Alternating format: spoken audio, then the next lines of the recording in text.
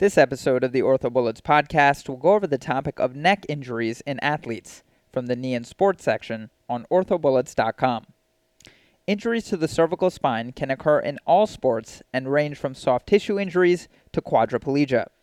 The spectrum of injuries include ligament sprains in the cervical spine, burners and stingers, spear tackler spine, cervical fractures, transient quadriplegia, and quadriplegia. The definition of spear tackler spine is developmental narrowing or stenosis of the cervical canal and persistent straining or reversal of the normal cervical lordotic curve. It's associated with concomitant post-traumatic X-ray abnormalities of the cervical spine and documentation of having employed spear tackling techniques. As far as treatment of spear tackler spine, this is a contraindication to play in contact sports.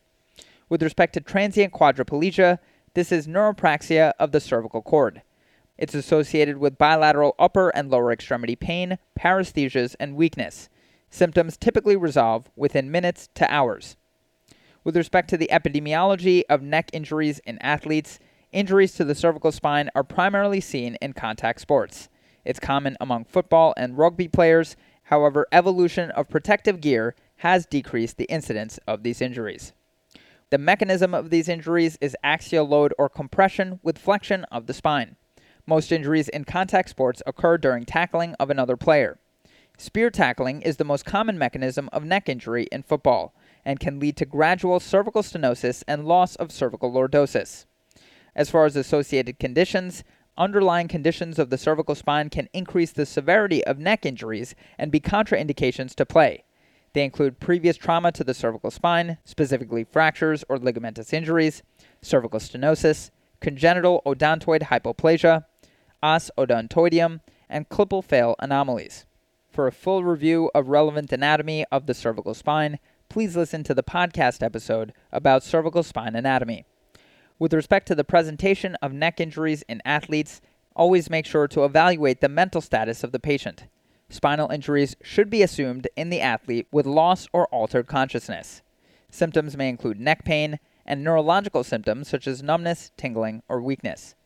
Physical exam, specifically the on-field evaluation, when a cervical spine injury is suspected in the field, make sure to stabilize the head and neck, log roll to the supine position, remove the face mask to protect the airway as needed. However, do not remove the helmet or shoulder pads.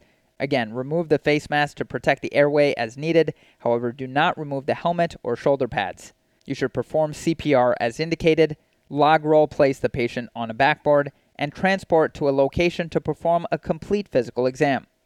With respect to inspection, look for deformities of the cervical spine, palpate the spinous processes for step-offs or pain, and with respect to the neurologic exam, muscle testing of all four extremities should be carried out. You should also test the sensation throughout the extremities and test the reflexes. With respect to imaging, radiographs are indicated for burners or stingers with recurring symptoms, as well as neurologic symptoms and transient quadriplegia. Recommended views include a cervical spine trauma series. Findings may include a canal diameter of less than 13 millimeters. Normal is approximately 17 millimeters. You may also find a Torg-Pavlo ratio, which is the canal over the vertebral body width, of less than 0.8. Normal is 1.0. Keep in mind that the Torg ratio is technique dependent, not predictive, and not accurate in large athletes. An MRI is indicated when there's bilateral neurologic symptoms. With respect to findings, look for spinal stenosis or loss of CSF around the spinal cord. Treatment of neck injuries in athletes can be non-operative or operative. With respect to non-operative management, let's talk about the return to play criteria.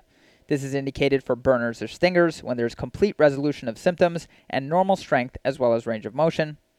Return to play can also be indicated in transient quadriplegia with normal MRI findings, congenital stenosis that is a Torg-Pavlov ratio of less than 0.8 without stability, but patients should be counseled regarding the risks.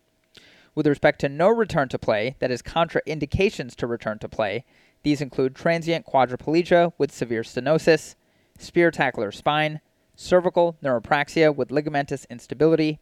Upper C-spine abnormalities are absolute contraindications for return to play, specifically odontoid hypoplasia, os odontoideum, as well as atlanto-occipital fusion. A Torg 1 Klippel-Feil anomaly, that is a long fusion mass, is also an absolute contraindication to play. A Torg 2 Klippel-Feil, that is only one or two segments with limited motion, and or secondary degenerative changes or instability, is also a contraindication to play. A Torg 2 Klippel-Feil below C3, that is asymptomatic, is a relative contraindication to return to play. Operative treatment is the same as for other traumatic injuries to the spine. Okay, so now that we've gone over the major points about this topic, let's go over a few questions to apply the information and get a sense of how this topic has been tested on past exams. The first question reads, proper tackling techniques should be taught to adolescent football players to prevent catastrophic cervical spine injury. These injuries most commonly occur through which of the following mechanisms? And the choices are 1. Axial loading of the subaxial spine that occurs with spear tackling. 2. Traction injury leading to nerve root avulsion from arm tackling. 3. Excessive lateral bending from high-impact shoulder tackling. 4. Flexion distraction injuries due to a whiplash mechanism during cut blocking. And 5. Rotational injuries from pulling on the face mask during a tackle. The correct answer to this question is 1. Axial loading of the subaxial spine that occurs with spear tackling. So during collision sports such as football, the most common type of traumatic neck injury involves fracture, dislocation, or ligamentous disruption of the subaxial cervical spine. These are typically due to axial loading mechanisms, which in football most commonly occur during spear tackling by defensive backs. Bowden et al. Retrospectively reviewed 196 incidents of catastrophic high school and collegiate football neck injuries over a 13-year period. The events resulted in fracture, dislocation, or major ligamentous injury at a subaxial cervical level in 95 athletes, at the C1 or C2 level or both in 9 athletes, at combined upper and lower levels in 7 athletes, and at an unknown level in 41 athletes. In addition, 43 athletes were diagnosed with cervical cord neuropraxia, and 1 athlete had a cervical nerve root avulsion. Playing the defensive back position and spear tackling were shown to be the greatest risk factors for these fracture and dislocation type neck injuries. Moving on to the next question. A college football receiver is unconscious and in respiratory distress after sustaining a helmet-to-helmet collision. What is the correct initial management of this patient? And the choices are 1. Transfer player to the emergency room. 2. Remove the helmet and shoulder pads. 3. Remove the helmet and sit the player upright to help with breathing. 4. Remove the face mask, leaving the helmet in place, followed by appropriate airway management. And 5. Perform a tracheostomy. The correct answer to this question is 4. Remove the face mask, leaving the helmet in place, followed by appropriate airway management. So to quickly review, following the ATLS protocol, airway management is the essential first step in the treatment algorithm. The face mask must be removed rapidly to gain access to the airway. The cervical spine should be immobilized in a neutral position. Attempting to remove the helmet without simultaneously removing the shoulder pads is contraindicated because it could pull traction on an injured C-spine or result in immobilization in extension because the shoulder pads lift the chest forward. This was shown radiographically in a cadaveric flexion distraction model study by Gastel et al. They concluded that in order to maintain a neutral position and minimize secondary injury to the cervical neural elements, the helmet and shoulder pads should be either both removed or left on. The 2015 NATA recommendations now allow for skilled teams to simultaneously remove both the helmet and shoulder pads prior to transfer if it can be safely done. However, initial efforts still need to focus on airway management, which includes rapid face mask removal. And moving on to the final question. A 21-year-old college football player sustains transient loss of motor function in his arms after a collision.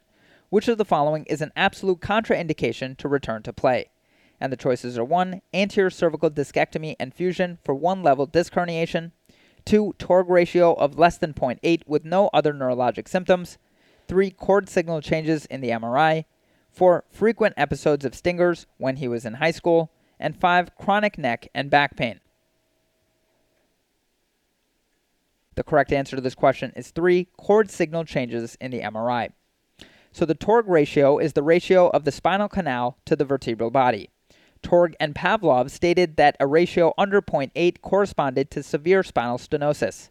However, subsequent studies have shown the incidence of spinal stenosis using a TORG ratio of 0.8 as a definition to be 49% in asymptomatic professional football players. Kim et al. Also found that the presence of an abnormal TORG ratio does not appear to be predictive of future spinal cord injury.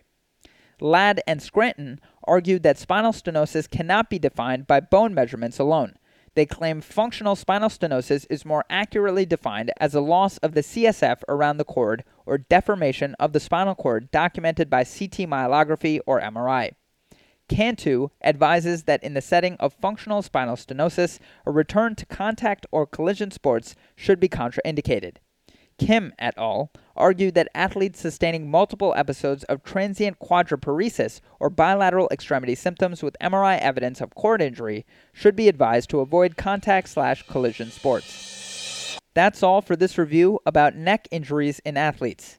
Hopefully that was helpful. This is the OrthoBullets podcast, a daily audio review session by OrthoBullets, the free learning and collaboration community for orthopedic surgery education. If you've gotten any value from the OrthoBullets podcast so far, please consider leaving us a 5-star rating and writing us a review on Apple Podcasts. It will help us spread the word and increase our discoverability tremendously.